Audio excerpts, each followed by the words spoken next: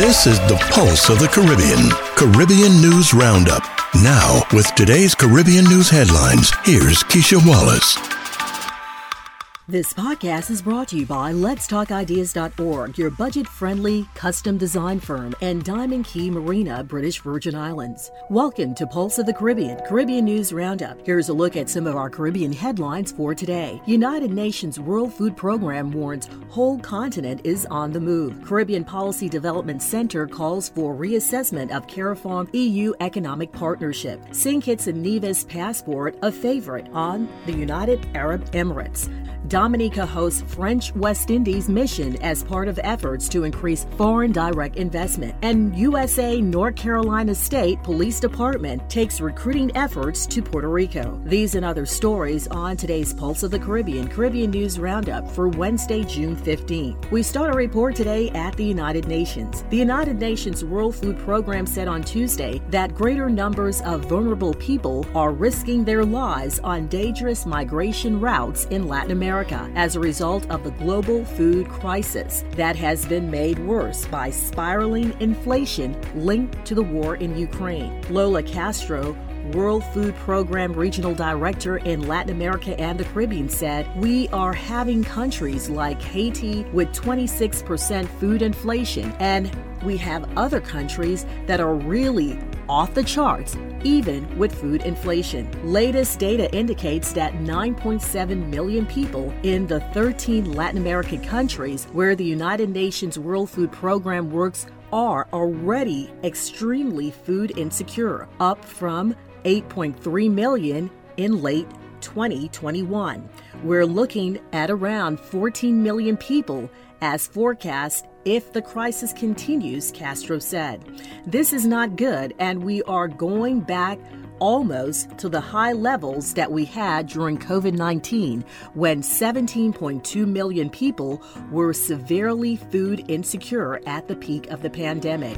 The UN World Food Program officially explained that the dramatic deterioration in people's daily lives have given them little opportunity but to leave their communities and head north, even if it means risking their lives. Communities of particular concern include Haitian immigrants who traveled during COVID-19 pandemic in search of work and shelter in Brazil and Chile.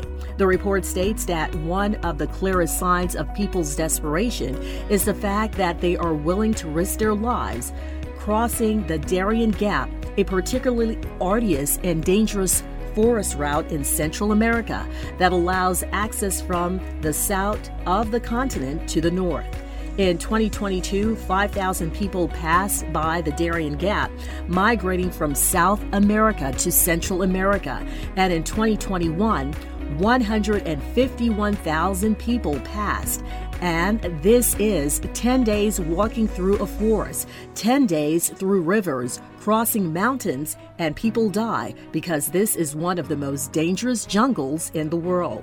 UN data indicates that of the 69 economies now experiencing food, energy, and financial shocks, 19 are in the Latin America and Caribbean region.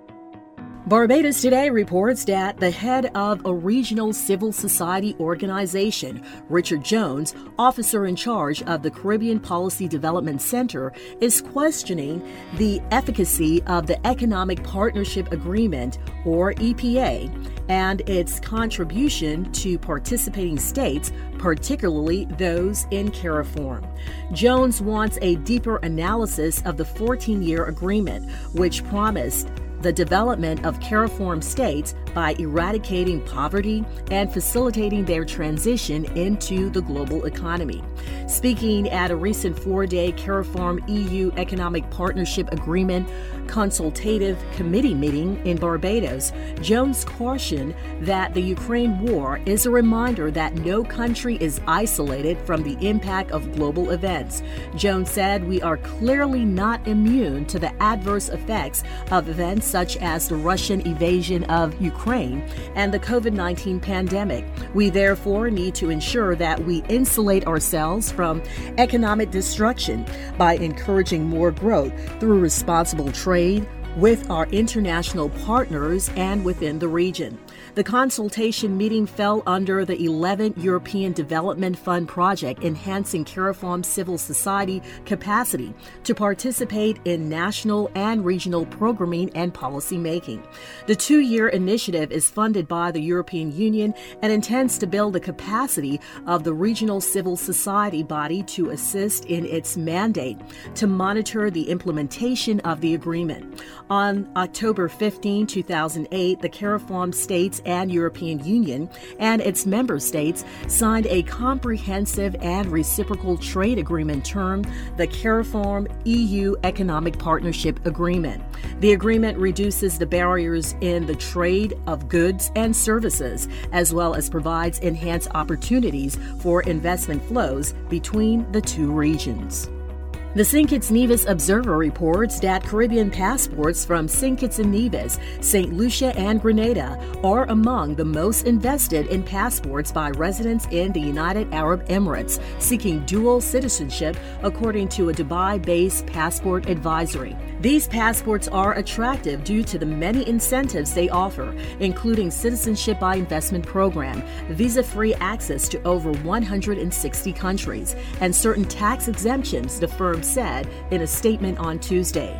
Lebanese, Syrian, Nigerian, Pakistani, and Bangladeshi nationals were among the top 5 nationalities investing in second citizenships for various reasons. The most common is the difficulty in traveling posed by the lack of visa-free access to many countries. Swiss boutique advisor, founder, and CEO Jeffrey Hensler said, "We have witnessed a steady increase in people investing in passports, particularly in the last couple of years after the pandemic, and have had very positive feedback in terms of foreign investment from all of our clients, which is a great sign and a testament to the importance of investing in a second passport." A new trend in the citizenship by investment space is the use of cryptocurrency to invest in passports, which has been continuously growing in the UAE over the past 6 months, as it allows for immediate, secure, and hassle-free payment without needing to provide bank documentation. In an interview with Al Arabiya earlier this year, Hensler said that he noted an uptick in demand and inquiries for dual citizenship, namely from citizens of first world countries who were concerned about their safety since the Russian invasion of Ukraine. In related news, the Invest Dominica Authority is taking on several initiatives as part of its efforts to increase foreign direct investments. According to the executive director of the Invest Dominica Authority, Ms. Rhonda Joseph, trade missions from the French West Indies are part of the authority's strategy to increase foreign direct investments and to seek partnerships with foreign investors in key areas. Joseph said Dominica has been working with the Chambers of Commerce of Guadeloupe and Martinique in identification and targeting of investors in the French territories interested in investing in Dominica, either through Greenfield Project joint ventures or partnerships. As a part of these efforts, Invest Dominica is hosting an inward investment mission that began June 12th and runs through June 17th. 40 business persons representing 12 companies in Guadeloupe and 10 companies in Martinique are engaged in a series of activities during their visit to include business matching meetings, site visits to business of interest and investment areas, and site visits to Dominica's natural attraction to take full advantage of their stay on island.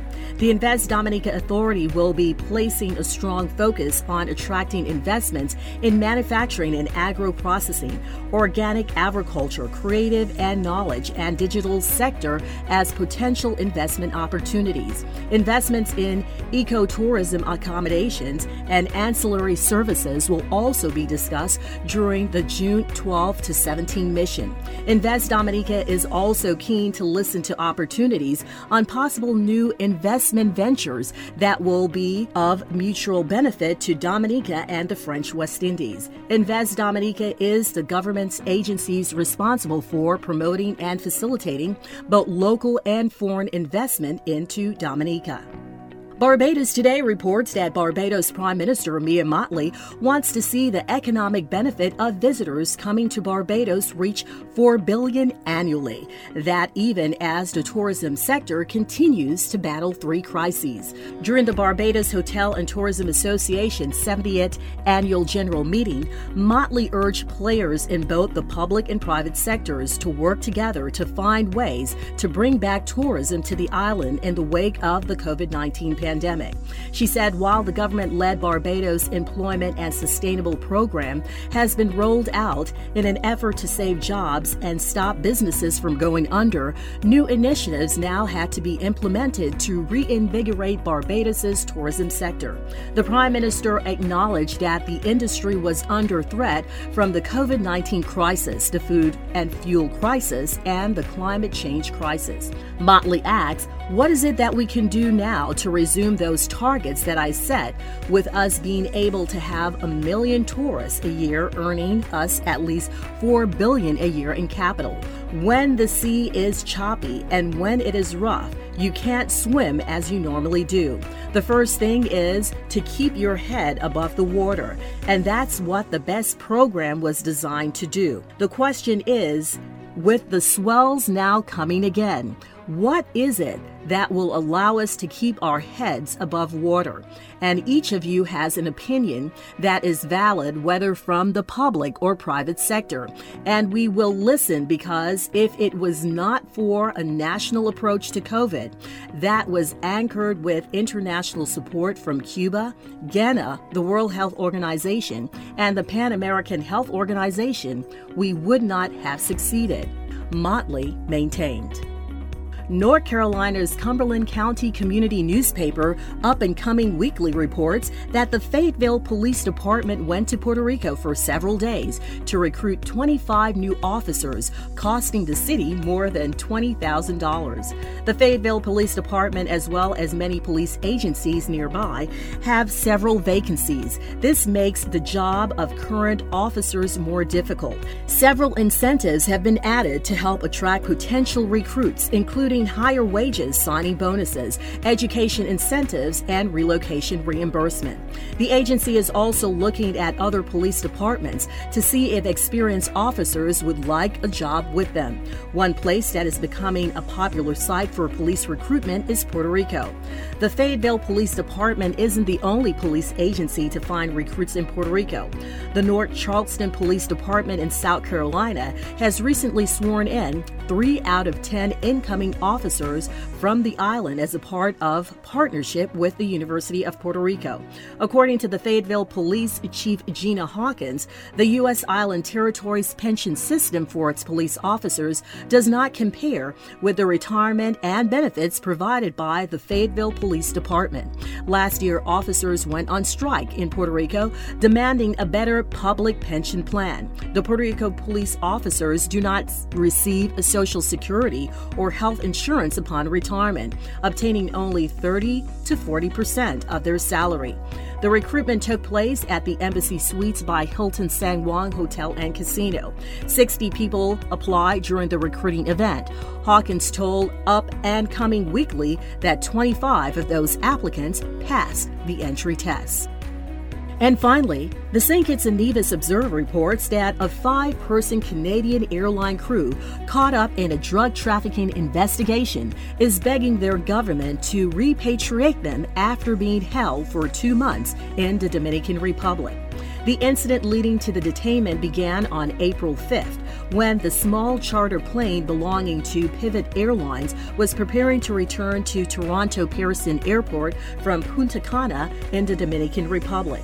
While doing his final pre-flight check, a maintenance engineer found some black duffel bags in a maintenance bay, a part of the aircraft that would normally never hold luggage. The crew reported the unopened bags to Canada's RCMP as well as local authorities. A pair of Dominican police officers approached with sniffer dogs. When they unzipped the bags, smaller packages of white substance wrapped in plastic fell out. In all, the 8 bags contained 200 kilograms of cocaine, later valued around $25 million. The crew looked on in confusion as the officer posed for photos for a press release, and they initially thought the officers would thank them for reporting the bags. Instead, they were put in jail. After the 9th day, they were released on bail and are now in a safe house under 24-hour armed security, paid for by Pivot Airlines. According to the report, this is not the first incident of an international airline crew facing accusations of drug trafficking out of the Dominican Republic. But while the crewmates are considered persons of interest in a complex drug trafficking case, they have not been charged with any crime. The crew is asking the Canadian government to bring them home and have promised to participate remotely in the Dominican Republic investigation. Have news and information you'd like to share with us? Email news releases to news@pulseofthecaribbean.com. And to share upcoming events, email events@pulseofthecaribbean.com. This has been your Pulse of the Caribbean News Roundup for Wednesday, June 15th. I'm Keisha Wallace. For more Caribbean news stories and information, visit us online at pulseofthecaribbean.com.